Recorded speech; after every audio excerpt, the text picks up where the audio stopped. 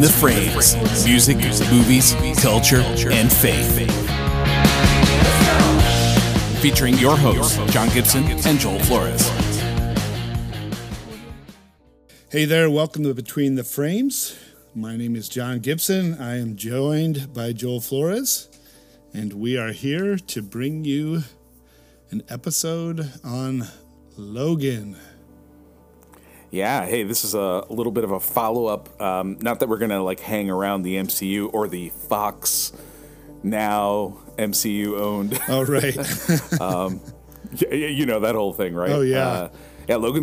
I'm excited to dive into Logan, man. This is, it kind of came up accidentally a little bit, didn't it? The reference? It did. It did. Yeah? Yeah, I was trying to remember how it happened, but, you know. Oh, the emotionality. Right. Yeah. Well, and I, it's funny because after we had kind of made that decision that we were going to go here next, a friend of mine actually had a Facebook. Facebook always reminds people of stuff, and she posted a memory where Logan was actually one of her favorite films. So of course, I have no problem with shameless promotion. So awesome. I chimed in underneath it and said, "Hey, we're recording an episode on that soon." So. Well, that's good. Yeah, and we put up, a little bit of a teaser on our social media, and I'm just going to plug that now. If you're enjoying our podcast or you want to know more about it or even get in touch with some of our other episodes, we have 16 out there now. You can just find us at Between the Frames Podcast. That's on Facebook and Instagram. Mm-hmm. And it has our contact info too, John. It has our email that you can write to us, or you can always DM us there as well. If you have any questions or input or feedback, we'd love to hear it. Yeah, absolutely. Well, let's jump in. This, I think Hugh Jackman had been playing Logan and Wolverine in the X-Men movies, and this was kind of his swan song, right? His last. I call it the grand opus. Huh? The grand opus, yeah. And so up to this point, he was actually in 5 Wolverine or X-Men movies prior to this, right? So X-Men 1, 2, and 3. So he was in X-Men 1, 2, 3. He was in Days of Future Past, which is probably one of my favorite X-Men movies ever. And then he was in Wolverine Origins, The Wolverine, and I think this is the third one, right? Yeah, yeah. And James Mangold, who has done, he did briefly that. For 1 second in X-Men First Class, by the way. Oh, when they're going to find and recruit people, and he kind of flips them off in the bar. Yes. Yeah, that's right. Yeah, that's right. But, Mangold has done, I was looking up some of his movies. He did The Wolverine, that movie, which fared much better than The Wolverine Origins. I don't think people were thrilled about that, but he did. We're going to be talking about music and music like movies this year too. So Walk the Line is actually a Mangold film too, which I don't think I had realized before, but good stuff. Like I was like, wow, he did 3:10 to Yuma, he did Identity, good stuff. It's funny, I have all of those. Mm-hmm. I didn't even realize I must be a big James Mangold fan. I didn't even think about that. I know, but I have those all on DVD. Right? Oh yeah. And this was the first R-rated. I don't know if it was the first R-rated. No, besides Deadpool, right? And right. It earned. I think because they're both Fox too. I think Deadpool's Fox too, isn't it? I think so. Now one that of those things, that. right? Yeah. And there's obviously it earns that rating within the first few minutes of it. And I. It's interesting because you and I have talked too before on episodes, Joel, about the different things our kids are into, and I was talking to my boys about this, and my oldest has the graphic novel called Old Man Logan, which this is very, very loosely based upon. There's a whole lot of stuff, I guess, that's in that graphic novel that's that's not here in Logan. I don't think it misses. I haven't read the graphic novel myself, but anyway, the whole absolutely, yeah. I mean, just kind of a summary too. I mean, Logan is older now, and you can tell that he's older. He's kind of being poisoned by something that he's not 100% sure. Well, the adamantium, right? Right. Yeah, that's right. Yeah, he doesn't know right away what it is, but I think over time and over the course of the film, you figure out that, oh yeah, it's the adamantium that was injected into his body that is now really poisoning him. So. Right, because he's losing his ability to regenerate as he gets older. Right. He still can regenerate, but it used to be immediate, and it was constant immediate. So that's why he was able to live with that. That's why they experimented on him in the first place, right? Yeah, yeah. Well, and so you see him and just the struggle of being older and breaking down because of that. And then you see Dr. Xavier, played by Patrick Stewart, as masterfully as always, and he's kind of dealing with like dementia. Yes, that's right. So never thought about it too. What if someone like him with oh my gosh, the most powerful mind who could pretty much wipe out civilization? What if he gets dementia or something like that? My gosh. You don't think about those things, and I love how this movie. Because the X-Men movies exist in a semi, like a real world too, because there's New York and all the real actual cities, but it's still, this movie had a realism to it in a way like kind of like the Dark Knight series did. Like it had a realism in that sense, but it still felt like the X-Men universe. So it was interesting to watch it because I hadn't thought about that. And obviously, if I may add to this as we're setting it up, I don't know about you, but I noticed right away there was this mood that was set, obviously, right from the get-go of just this sadness, this almost dystopia. Yeah. And there's a reason for that as the story develops, but you're like, something is off here. Right. Something is amiss, right? Yeah. Oh, yeah. And it's funny because if you're familiar with the film and if you've seen any of the trailers, they used Johnny Cash's version of the Nine Inch Nails song "Hurt" as the music for the trailer, but that song was actually never in the movie. But the way that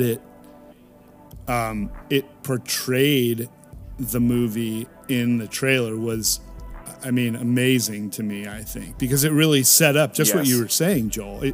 It set up that idea of like something's off. There's a sadness here. I mean, there's just a really poignant and powerful kind of tone that's being set there. So yeah, and so even that is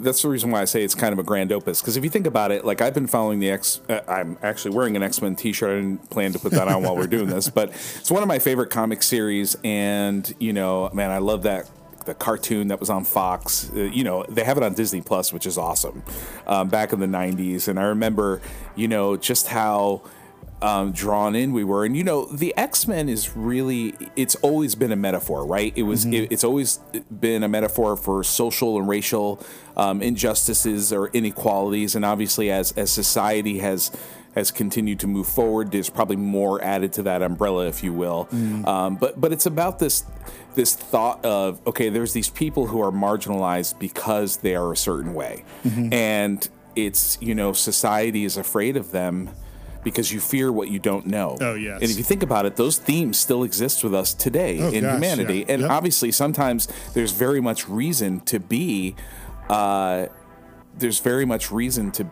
like concerned about things you don't know. I mean, that's a natural inclination, but sometimes that can drive us to an irrational fear. And I think that series and those comics have always demonstrated that. Whereas even within the X-Men or the X people, right. whatever they want to call it, But X-Men is one of those things where even within you have infighting, because you have a certain ideology within the group, and then you have another ideology, and it divides friendships, and it divides relationships, and it divides. And I don't know if you see where I'm going with this, but this kind of theme in humanity still happens, and it has to do with ideologies and outlooks and their perceptions. And really, they want to accomplish the same goal, but one way is more malignant, and another way maybe it looks more, fluffy duffy. I don't know. Right. You know what it is? Oh, yeah. It's funny as I was talking about it. I'm thinking, okay, and so we're still going through this. Oh yeah.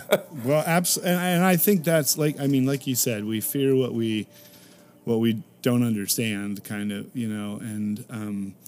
and the fact that it's a plight of humanity, man. It's a social picture. I mean, of this, and so the themes of the film are so rich too. I think in that even in its kind of darkness and despair, there's still that element of hope, and we can talk more about that as we get in. I mean, the premise of the film, like I said, is Logan's kind of deteriorating. Dr. Xavier's deteriorating. Logan runs into a woman who asks Logan to bring her and her daughter to the Canadian border because her boyfriend's out to kill her.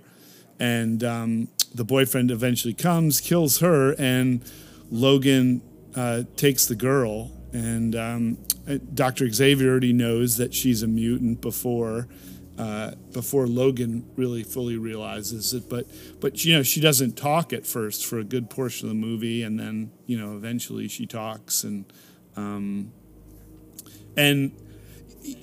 there's, if you've seen the other X-Men movies, there's always this, and I think we may have talked about it in one of our past episodes, maybe even I think it was in the Spider-Man episode, where we talk about like these roles that sometimes we have to play in life, and we're somewhat resistant to those roles. And I think if ever there's a character who displays this in full force, it's Logan. Who's so resistant to the fact that, I mean, years ago it was either a rock star or an NBA star or something who's like, was it Dennis Rodman who said I'm not a role model, right? Yes. Yep. Yeah. Yep. And it's funny. Dennis Rodman is so tame in comparison. Oh my gosh. Yeah. But to some people, I think, in some ways, like Logan has kind of almost embraced that ideology. Like I'm not a role model. Don't let me be a role model, and don't force me to be the leader. I mean, he's very much a reluctant mentor and leader. And yet he constantly finds himself in that role of having to do that. If you go to the X-Men movies, it's a similar trajectory, I feel like, to what happened with him and Rogue in the X-Men movies, where Rogue like needed somebody to kind of be a father figure to her, and Logan was reluctant about it, but then he finally embraced it. And we see a similar path in this movie, I think, where this little girl, Laura, really needs some kind of positive male figure in her life. And Logan, I mean, he's just pissed off half the time. So he just doesn't want to be that. That's right. And I think you make a really good observation that's oftentimes positions that we can be put in, or you're, we call that a typecast too, right? Or maybe we're even professionally typecast, that these are the only things we can do. And maybe sometimes we're reluctant, or, John, there may be times where you're like, well, I'm sure there are times you enjoy music. I'm sure you enjoy leading worship, but it's one of those things where you're like, man, I would just like to have a team who would take care of that, so I can work on this part of my role, pastoring, leading, shepherding, that kind of thing. Yep. I'd like to rotate in. I'll jump in and support, but it'd be great if I had somebody to take the reins, because, I'm always looking to hand that off as well. It's not that I can't do it. It's not that I don't want to, but there's even times where you're like, okay, I really don't want to do this week. Yeah. And obviously in this setting, the irony is through all of that. So Logan is a big loner, and I think that's what the origin stories try to show is the why, the breakdown in relationships, the fact that he loses everybody he gets close to because he's lived so long, right?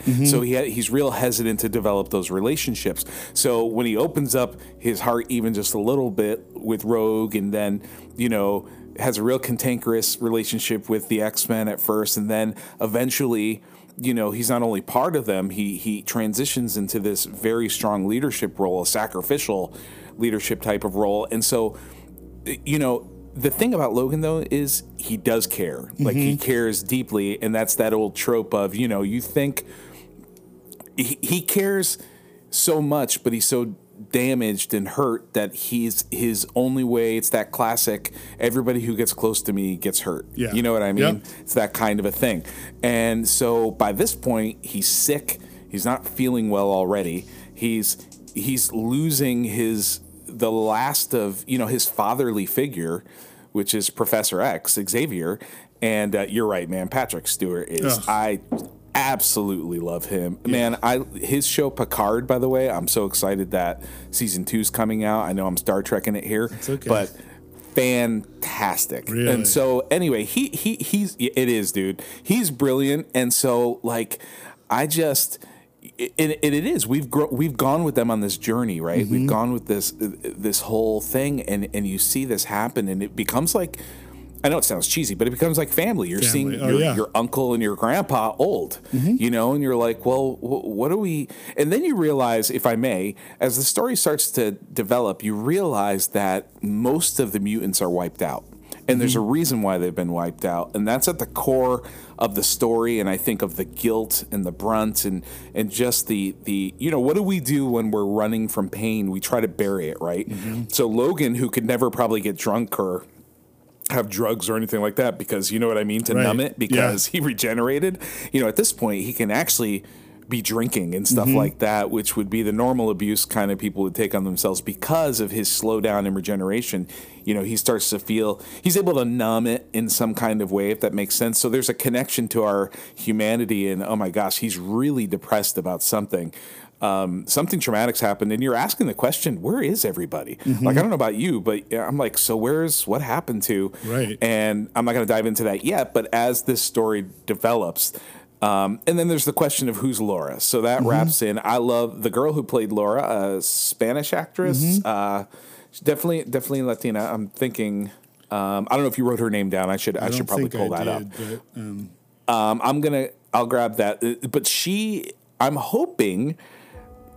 I really hope that they do this, that they develop her character, because, Mutant X, basically, if you know the comics, is basically offspring there, right? So I hope that they develop it, because I thought she was awesome. Oh, yeah. So, and most people did. Oh, yeah. She was really incredible her name's Daphne Keane. Okay. So, but she's actually a British Spanish actress. So, yeah, right. I knew it was of a Spanish background, but that was kind of the idea, and obviously in the movie, more of Latin American, Mexican descent, wherever they are on the border there, right? Yeah. So, yeah, man, it's just a cool. It's different. That's the thing. It's different, and the reason we jumped into this, man, is because we were talking in Spider-Man No Way Home.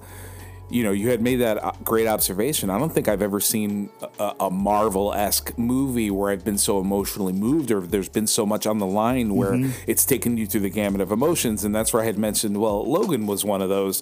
And we were like, oh, yeah. So, maybe we should jump into that one. Right. And I think it speaks to the fact that you can have these comic book hero movies with a lot of depth. Because let's be honest, everybody really connects with these stories, whether you really like superheroes or not. Yeah. Well, and I think what you hit on before about, and I think we said the same thing with some of those other Marvel characters. Like, when you feel invested in the story and invested in the character, you feel like they've become, part of the family. It's why regardless of the crappiness of the scripts in Star Wars, like people, when, you know, the different things that happen with Luke and Leia, which I won't necessarily spoil, but that people are just emotionally invested in, especially the big three in the last trilogy, you know, Han Solo, Luke Skywalker, and Princess Leia. Yeah. I think, you know, I know we always jump to that. I know a lot of people were upset about this, but here's what I think was supposed to happen. It was supposed to be the Han Solo story, the Luke Skywalker story, and the Leia Organa story. That was supposed to be the third one, and I think probably Luke was still supposed to be alive. I think his big send off was supposed to be in the third act of that chapter, which would have made total sense. Yeah. But it was supposed to focus. Each one of them was supposed to have a focus on them as the three, kind of not handing it off, but having an intricate part in moving the story. Like Luke was more of the Yoda factor, was supposed to be in part 2, and I think he would have shown up in 3. I think that was probably a plan, if I could guess where story's going. Okay. So I feel like out of those 3, I know everybody always says Force Awakens just a New Hope rehashed, and yeah, it is, but it has its own individuality, and I actually really like it. Yeah. Okay, so come at me, but the thing is, I like Harrison Ford's role in that movie, and people were mad that he died. I was shocked. I mean, I went, yeah. But the thing is, it actually drove the story. And if you think about it, how do you become a Sith? How do you truly become a Sith? You have to kill that which you love. And, you know, I thought, I'm going to give JJ a little props. I thought he did the best that he could, having to jump back into Rise of Skywalker. That moment where he changes back and he's standing and it's Harrison Ford. I didn't think he was going to be in it. And he's talking to him, and it's like that redemption arc. Do you know why? Because to me, spiritually, I know this sounds crazy, I had a parallel in my mind where Peter betrays Jesus and denies him 3 times. And then, you know, when he resurrects, Jesus finds Peter on the beach. Yeah. And he asks him 3 times, do you love me? Right. It was like that redemption arc. Right. And I know you're going to go, you're just watching a sci-fi movie, but you can look for those things, is my point. Yeah, you know, it absolutely. can be, and those are not, let's face it, John, those are not the worst, like, written movies. They may not be the plots we wanted, but, you know, I'm sure we could find a lot of other films where we're like, I don't know what people are talking about. Yeah, well, and I mean, what you kind of bring up there too, Joel, really makes me think about, and what was the word you just used? I mean, the redemption story, the redemption arc and stuff. But like, you need, you know, let's face it. I mean, a 2-hour time slot to see a full redemption of someone is just not enough time. I mean, and so that's why you think about the effectiveness of Logan in bringing to a close that kind of redemption arc that Logan has just resisted throughout almost every single X-Men movie, regardless of whether it's a good script or not. He's had that resistance, and then to see that, and I think, like you said before, that idea of, you know, you're seeing it's watching your relatives age and coming to grips with the fact that, man, like, life is cruel, and it does, you know, the aging process can be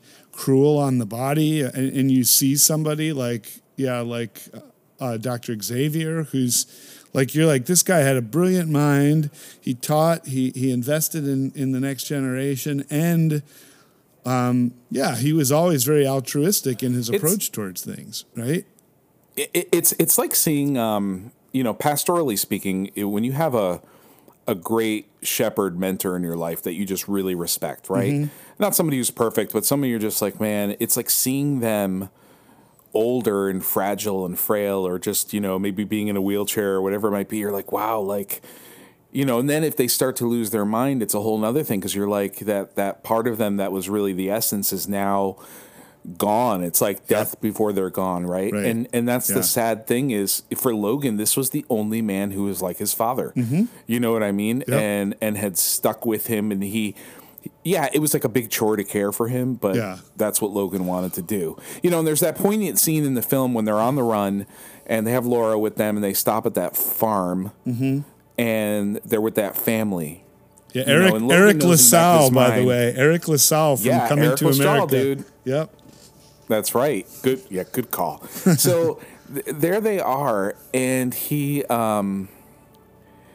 he is with them. Yeah. And you can tell in the back of Logan's mind, he's like, I know it's not safe here. We really should move on because they're going to endanger anybody they're around. And you start to see them come together as family is what happens. And there's a moment, there's a brief moment where it's just, I can let my guard down for a minute. You know, what if life could be like this? Because what's happened is, most of the mutants are wiped out, and the reason has to do with Logan. It has a lot to do with Logan and Xavier, actually. Yeah. A lot of it has to do with Xavier. And Xavier is unaware of it, and every time he regains his consciousness, he starts to remember.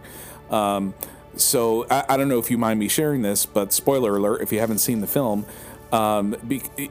Xavier always had this ability, especially through Cerebro, if he concentrated hard enough on any group of people, he could wipe them out.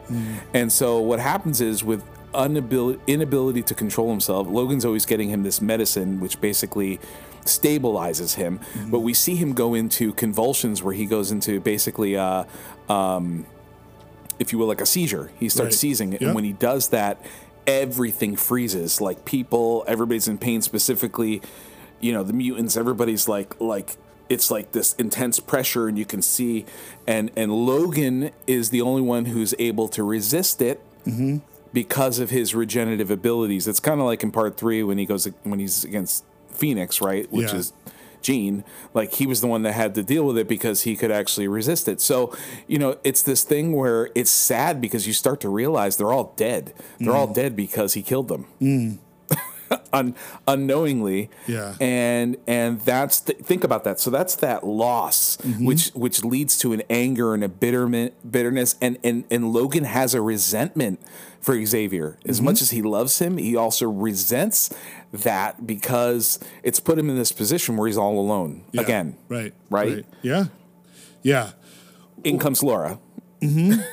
Well, and I think your point about Xavier kind of being the father to Logan. I mean, if you think back to some of the past X-Men movies too, and Stryker, who is really the guy who originally created Logan,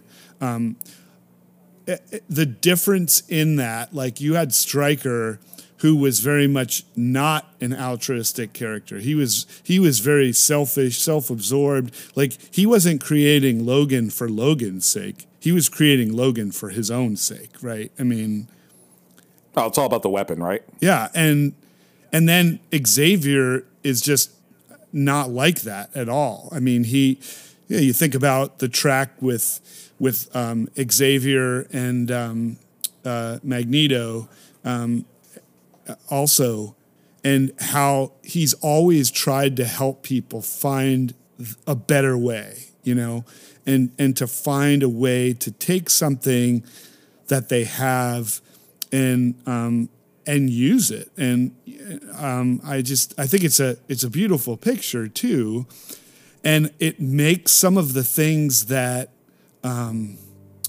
that Xavier says in his lucid moments to Logan that much more like powerful and painful. I mean, early on in the film, you know, when Logan's trying to give Xavier the medicine, Xavier just looks at him and he says, "What a disappointment you are." And I mean, like, that was a heavy, heavy saying because, first of all, none of us like to be told that, right? Like, "Oh man, you're such a disappointment." But we definitely don't want to be told that by people that whom we respect or love or care for. And so, you know, that's kind of hanging over the film as well in this, like, okay, Xavier called me a disappointment.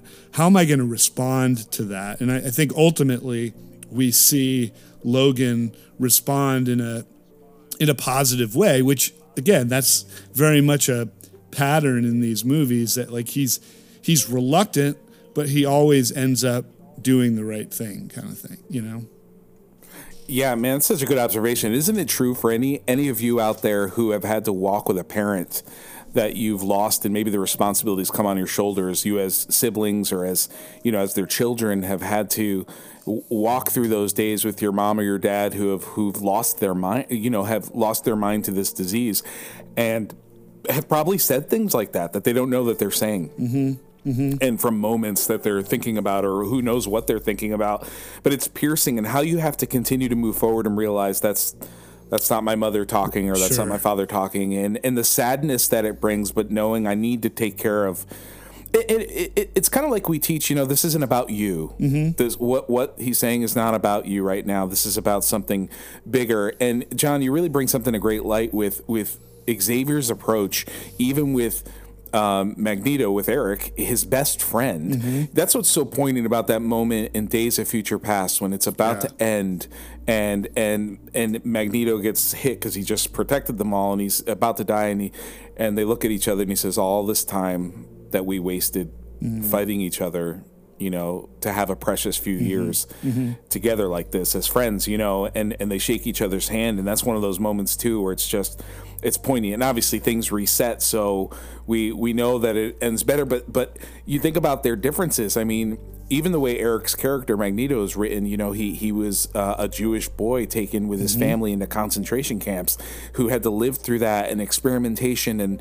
And so he had this approach of, we need to band together, but we need to band together because humanity will always try to wipe us out or put us down or get rid of us, and we need to show them that we are stronger. So let's group together. So it was almost this. It was the brotherhood, right? It was almost the. We've seen this in society, haven't we? Where groups come together and they're like, you know, pro this community or what it may be, and we need to band together. But there was an approach that Xavier took. Obviously, his experience was totally different, but his was, we need to find the gold in everybody, and we need to show people that we are a benefit to this society, you know, looking at it from an optimistic point of view. But one of the things, you know, and whether either one's the right method, I think they've both been right and wrong many times. But the one thing you spoke of that really made me think about it with Logan is, here's a guy everybody just gave up on and thought was the worst, or just wanted to use him. And what you see with Xavier is he always looks for the gold in people. No matter how far you've gone, there's a redeeming factor, no matter what you've done. And I think that is a great lesson for us in ministry. If you're in business leadership, if you're working with people, like, you know, we all fail, and yes, there are some things we can't really come back from. There are some things we're going to have to pay for if we really do something bad. But the idea is, you know, who think about who's in your circle. What are their redeeming qualities? What's the gold that you can find in them that can be a blessing not only to you but to their lives? And I think that that's a great message of these stories. Oh gosh. And oh man, like my brain's firing in all different places as you say that. I'm sure it is too. But I mean, I can't help but think about times that, and just my own growth over the years too, of, I think it was post-college that I finally came to a place where, I mean, I met somebody who, you know, had that potential to always be kind of the joker, funny guy, and a lot of times that humor was inappropriate, and I don't know what it was. I mean, I'll call it the Holy Spirit because of where I am and stuff, but right. It really made something caused me to step back at that point and ask the question why, which I think is such an important question. And I mean, again, we're going deeper thinking about someone like Logan, but like when you encounter somebody who's got kind of all that angst and bitterness and rage, and it comes out in different ways, instead of reacting, and I was telling somebody the other day, I think in our country, we suck at dealing with the root of a problem. We're really good at looking at symptoms and saying, how do we fix the symptoms? But we rarely will dig deeper and look at kind of the iceberg underneath the surface and say, what what's the root of this problem? And I think to your point about what Xavier does, looking for the gold.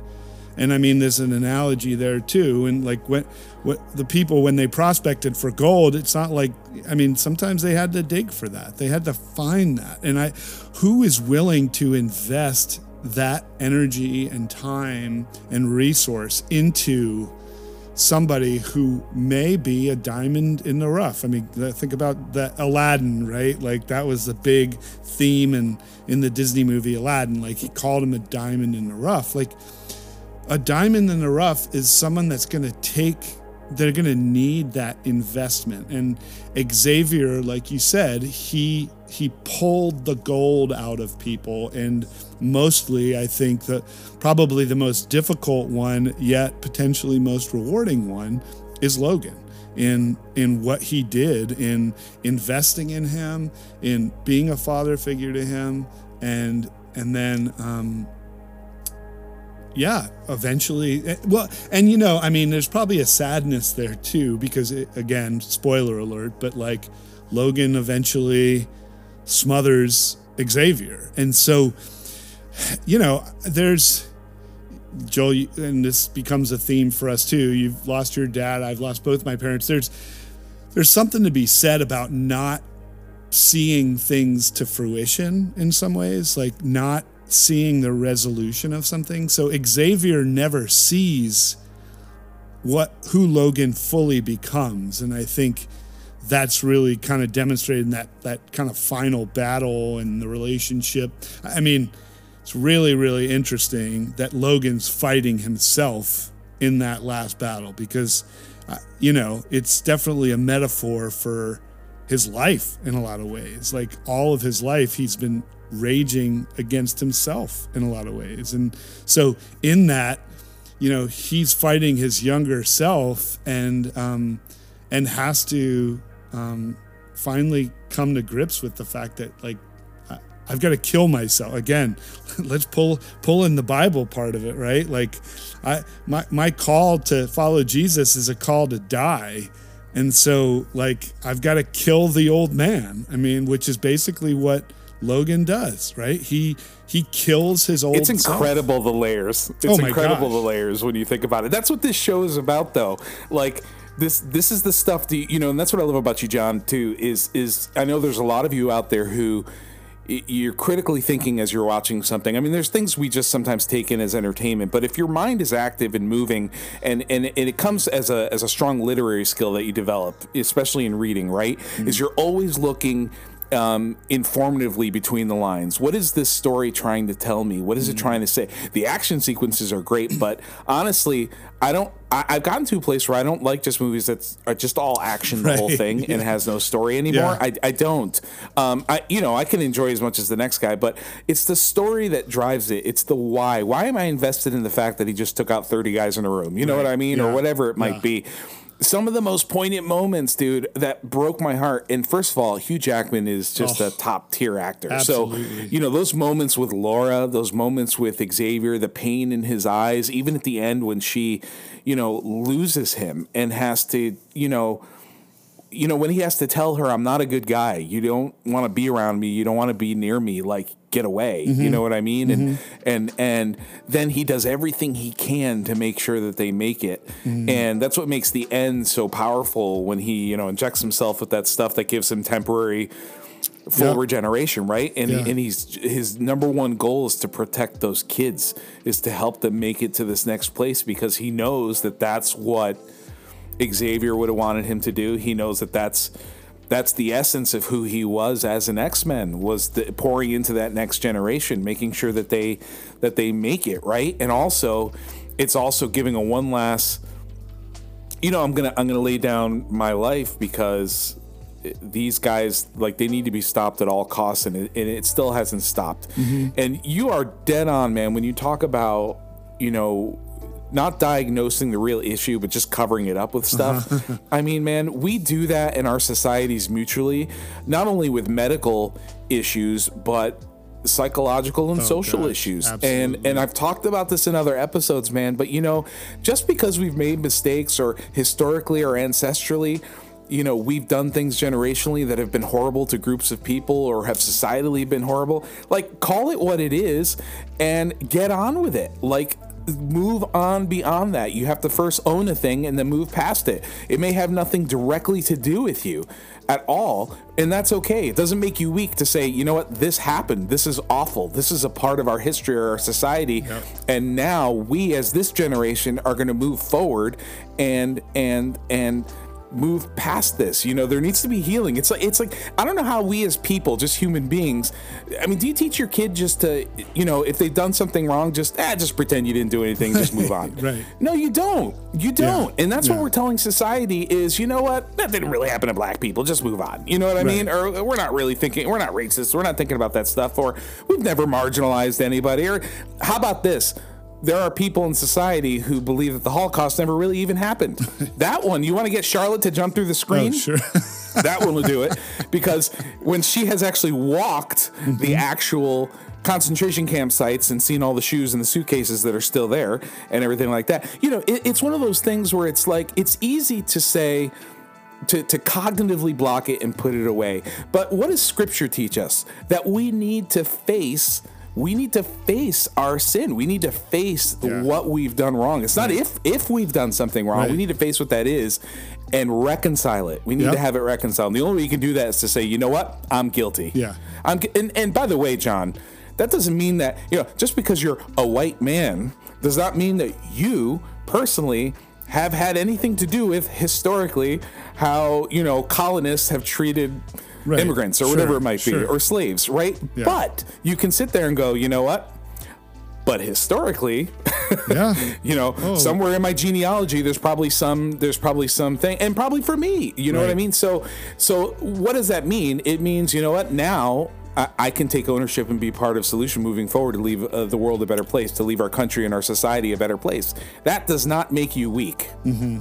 And our North American society says it does make you weak because it's all about being strong and pulling yourself up from your bootstrap. Sweep it under the carpet, move on. Yeah. Well, what you said before about like, how do you teach your kids? Really, I mean, when you said that, I thought to myself, and maybe you've seen this with your kids. I'm pretty sure it's happened with mine where like one of them does something wrong and then they get caught, someone's angry and they're like, well, I said I'm sorry.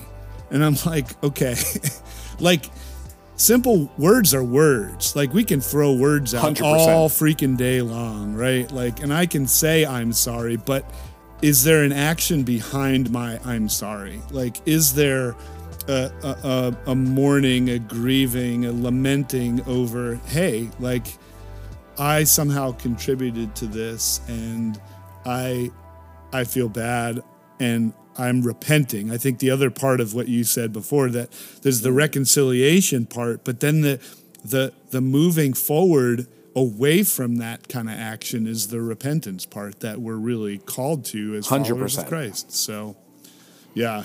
And I think that's and the truth is that's good for everybody, whether you believe in God or you don't, whether you have a faith in someone or not. I mean, we can all agree as people who follow a moral code, which is a whole other question of where does that come from. But anyway, the point being is that we can all agree that if we really mess up, the real way to fix it is to address it. Yeah. And if we can, if there's a way that we can do that, is to address it, to own it, and to move on. I mean, that's the lessons we teach children. That's what we learned in school when we were young. And so why do we think that doesn't apply to us as adults in a society, in a country setting, or whatever it might be, right? Right. Oh, yeah. And so this story really shows that, man, because you have a broken, flawed character. If ever there was a flawed superhero, it's Logan, who reluctantly was a hero. And I think he probably started out altruistically. And then, that's the best part of what Wolverine X-Men Origins shows, is there was this altruism and this happy-go-luckiness, and I think this bond with his brother, whether Sabretooth was really his brother or not. But, the idea is that it became bitter when he started to be used, when he started to lose people in his life, when it stopped having meaning, and he was just going through the motions, wake up, rinse, wash, repeat. You know what I mean? Yes. And, and then he had purpose. Then he Yeah. had purpose, and he lost his family, and all that loss led to anger and resentment and bitterness. And now he's lost Xavier, and then he discovers that Laura is his. I mean, genetically is Right. his. Yeah. And now, in the waning moments, he doesn't want to leave her. Yeah. You know what I mean? Right, And so right. you have this redemptive arc where he once again takes on the mantle of, self-sacrificing leadership. And the story there is that I think that we need to be mindful that selflessness is an important part of real family. Selflessness and sacrifice is a real important part of a successful family, and family in the sense of whether they are blood related or people who have come into your life who are like family. You can't have whether it's your church family and your fellowship. I mean, what drives that? It's selflessness. It's sacrifice and willingness. Yeah. And I was just teaching the kids last night. We had an online youth group, man, and it was just a few of them. And the one thing I was talking to them was about, I told them, I said, in this lockdown times and these past couple of years where we've been more restricted and all that kind of stuff, I said, I've been really selfish. I've really, I'm already can be selfish, but what's happened is I think so much about me and my issues and my problems, and we do have to take care of ourselves. But I said, Scripture's countercultural. We're to not look at each other, we're not to look at ourselves as better than others. We're not to live in vain conceit. We're to, as Paul talks to the Philippians, right? We're supposed to think of others as better than ourselves. Right. So the message there is we need to care for others. And in a perfect world, John, as we care for others, they're caring for us. Right? Oh gosh, yeah. Well, and one of the points you hit on, I want to just speak to for a minute, Joel. Go for it. I mean, that idea of family and stuff. And one of the last things that Xavier says to Logan is, when they're staying in that farmhouse with Eric LaSalle and his family, Logan's putting Xavier to bed, and Xavier looks at him and he says, "Look, this is what life looks like, Logan. A home, people who love each other, a safe place. You should take a moment and feel it." And these last words kind of ring through the end of the film. "You still have time," is what he says to him. And, again, the cynicism of Logan, he responds and he says, the world's not like it was. Like, where we're going, Eden doesn't exist. So it's interesting that he even brings up that kind of Edenic paradise that people are always kind of pursuing, utopia. And for a cynic like Logan, I mean, it's impossible to actually get there. So, but I think that's what one of the resolutions of this film is, that he finally comes to grips with the fact that, like, in family, you love. In family, you care for one another. And in family, you pass on, which is basically, he's kind of passing that torch on to Laura, to say. And I mean, there was I don't know, it could have been just me that it, because my brain's always thinking about other movies and whatnot. But like this moment towards the end of the film, right before that big kind of finale fight, where all these like young mutant kids kind of come out of the woodwork, and Logan's there with Laura and he sees all these kids. It reminded me of the movie Hook in some ways, when, Robin Williams played the older Peter Pan and he comes back to Neverland, and that's a good one. And the kids are like squeezing his cheeks and pulling him, and one of them finally looks at him, he says, "Oh, there you are, Peter." And I'm like, my mind immediately went back there, because I felt like Logan stepping into that and seeing the future, basically, as he looked around at this circle of, basically lost boys and girls. He's seeing like the potential. And I think there's a pressure that probably was taken off Logan by seeing that, because all of a sudden he realized, this doesn't end with me. And honestly, that's probably a pressure that all of us put on ourselves, where we're like, you know what? I have to do this. I have to be the one, it's all up to me. And then we look and we see our kids, or we see other kids that we invest in, and we say, you know what? Like, it doesn't all finish here with me. Absolutely. I think that's such a great observation and an important part of the story. And as it winds down, you realize you're left with a sense of question mark hope, knowing that, you know, the final sacrifice that he made is making a way for this generation to kind of be reborn, if that makes sense, to have a chance, to have a chance to survive, right? And I mean, again, historically, that speaks to so many things that have happened throughout, you know, the so many courageous acts that have happened throughout time. You think of Corrie ten Boom and her family, you know, being willing to lay things on the line and say, we can't save everybody, but my gosh, we're gonna help anyone and everyone we can. Right. You know, during the Holocaust period, and there were many people like that. You think of Schindler, you know, Oscar Schindler and Schindler's List. Yeah. I mean, there were so many people, right? And not enough, but there were many, and you know, and I'm sure families who have a lineage to them will tell you, this is why this was significant to me. We survived because of this, you know, because they were willing to step forward, or as we would say, you know, God used them, right? Exactly. You know, you think about Harriet Tubman, you think about, you know, people who were abolitionists who were willing to help, black and white. You think about, I mean, it's interesting to be up here. Like I was telling you in the Maritimes, Halifax was a big area where the Underground Railroad was the stop. That's where they came up to, and a lot of people don't realize we have, you know, huge black populations, African American populations in that area, and it's because of those things. Like there was abolishing of slavery up here much sooner, but the other part is it was there. People came from those deep South areas all the way up, and it's amazing to look at the legacy that, you know, families survived. People had a chance, and again, I'm just giving you two examples. It's happened in many different ways, but that idea of so it speaks to this, John. We may think, I can't change the world. I can't make a difference. In your church context, I'm never going to, am I even reaching anybody? I mean, is this sinking in? I can't possibly take care of all these needs. But you know what? The message is this. But if you don't do something, nothing will ever happen. Right.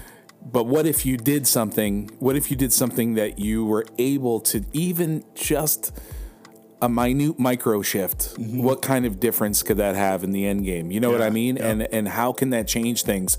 And so it's those micro shifts. I think that's a good message for leadership. You know, I'm reading a book right now that I would encourage you, John. It's called No Silver Bullets by Daniel Im, and he's actually a Canadian pastor theologian from here. But he talks about 5 small micro shifts that will change the trajectory, right? And I think that, you know, not to hit on Marvel too much, but if you think about Endgame, that was the whole point. It was a bunch of micro shifts that changed everything from what had happened to how they kind of regained everything and ended that, right? And it took sacrifice. It wasn't, you know, squeaky clean.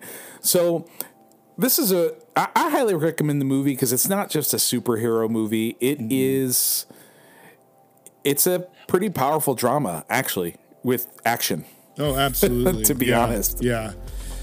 Yeah, and you know, some people may not be into old movies. I'm not sure about all of our listeners, but like this movie parallels a movie called Shane, which was an old movie with Gary Cooper about this loner. And I think some of the most, I mean, the ending of this movie probably ranks up there in my top easily 10, maybe even 5, like best endings of a movie of all times, just because of this connection back to Shane. I mean, when we did our episode on Warrior, one of the things that we saw in that was that the director used Moby Dick, and the fact that Nick Nolte, the father character, throughout was listening to the audiobook of Moby Dick, and it would constantly brought him back to that who's my great white whale kind of thing. And in much the same way, Mangold uses the story of Shane, this older, probably 60s movie about this loner. And at the end of the movie, after Logan dies, Laura is standing there at his grave, and she recites the last line of Shane, that Shane says to this little boy. He says, "There's no going back from it, right or wrong. It's a brand that sticks. There's no going back. Now you run on home to your mother and tell her everything's all right and there aren't any more guns in the valley. Gosh, I get choked up like just reading it. Yeah, no kidding. I know. It's a pretty powerful scene, and it's, yeah. Well, you've just taken this whole ride, right? And again, it's a credit to the acting on both of them, because the emotional payoff is, if you didn't care, you're like, oh, well, that was cute. Right. The end. Sure. No, there's a big emotional payoff to it, big right? time. Yeah. Yeah. Yeah. Yeah, and it's a good... Whether Hugh Jackman actually comes back as Wolverine or not, sure, there's a big emotional payoff, right? Oh, absolutely. Yeah. And I think, again, I mean, the whole premise of what we do, what Joel and I do here, is just digging deeper to say, hey, like, have you thought about this? Have you thought about that? Because the way that our brains work brings us to those deeper things that we see between the frames and our, connecting things outside and all around that we're seeing. And I think this movie is, it's a good movie. Again, it's not for the lighthearted. There's a lot of violence in it. The language is definitely R-rated, but again, I don't think it detracts from the story. I think it no, it's enhances it's much like a war movie. It's much like a war movie where it's got that kind of R rating, and it's a reason, because it's the realism of it, right? It's the dark side of humanity, but it's not anything that's inappropriate aside from that. So I would give that caveat, and I would say, as we're winding down the episode too, John, I want to just give a shout out to any of our listeners, whoever's tuning in. We'd love to hear back from you. We're not assuming that we're the only ones who see things this way. We know there's so many of you that read and listen and watch in a critical way. I used to teach my students in middle school all the time, critical thinking is one of your most important weapons in life, like to be able to think critically. And John, to be honest with you, a lot of the problems we have that get gossip perpetuated online and in media is the fact that people don't think critically. Yes. Or read the whole post. Yes. Read the whole thing. I mean, I have a guy that I work with where I sent something and I sent the stats and it had even my explanations with it all the way down, and he writes right back and goes, well, what about this one? Oh, never mind, a follow-up email. I didn't read the bottom. Yeah. And it just goes to show you, and this person will say all the time, I don't know what the post said because I didn't read it. I'm like, well, if you're not reading it, then why are we posting it? So, there's a problem where we skim and we skip, and then the ability to think critically. And also, John, like we used to teach in research, just because some doctor says it, or there was some article somewhere, or something doesn't, Charlotte always goes, a doctor of what? Psychology? A doctor of chiropractic? What? She goes, Dr. Seuss? Like, who's the doctor? So, I'm just saying that as a joke, but I'm saying, we need to, and it is hard, man. It's hard these days to know what's what, to be honest. And, I'm certainly not saying that things don't have an agenda either way, but I want to encourage that critical thinking. A great way to do that is read, watch, listen. You know, and don't assume. I mean, I think that like we said before. Again, like with people with issues, whatever it is, like when you see it, don't just listen to one side that you've heard and think that that's everything. Like to Joel's point, like be critical in thinking. One approach I've adopted kind of has been, hey, like if I see something, can I read something or find something somewhere that will present the opposite side of things? And over the years, I have intentionally tried to read books that I know I'm going to probably disagree with, because I think it's helpful, because each and every one of us has blind spots that we might be missing something. So what can that kind of convey? So I totally agree. 100%. If you see something, and push back too. Like if some of our listeners feel like, I think you missed the boat here or whatever, hey, go ahead. We're fully ready for, that kind of engagement to say, hey, like you missed this or whatever. So appreciate or whatever it. you have to add to it too, right? Yeah. But we want to thank you for listening, and that's the biggest part is we'd love to hear from you. If you're enjoying the show, please, whatever platform it is, whether it's Apple Podcasts, Spotify, Anchor, Google Play, subscribe to the show so that you can stay in touch with our latest episodes. Check out our Facebook page and give it a like, Between the Frame Podcast, and also on Instagram, Between the Frame Podcast. Good way to stay in touch, to know what's coming up, and to get in contact with us. Our email's there, and you can always DM message us for sure. We'd love to interact with you. Yeah, and if you get it, share it, please. I mean, if there's, I know that we've had some shares too, and appreciate when you do it. It always looks better when you all are sharing it rather than Joel and I all the time. So it's not complete shameless promotion, but if something strikes you, if you think it'd be helpful for somebody else to hear, we'd love for you to share that. We appreciate it. The only way others are going to hear our podcast for right now is when other people share it. So thanks for listening. Thanks for taking the time. Thanks, Joel, as always, as we continue to dig between the frames to see what we find there. So thanks for joining us, and I guess we will see you next time. Thanks for listening to Between the Frames with John and Joel. If you like what you've heard today, please remember to click subscribe and give a share and a follow on social media. Each episode will look to dive into the deeper meanings behind movies, music, and culture as it relates to life and faith. Thanks for listening, and see you next time.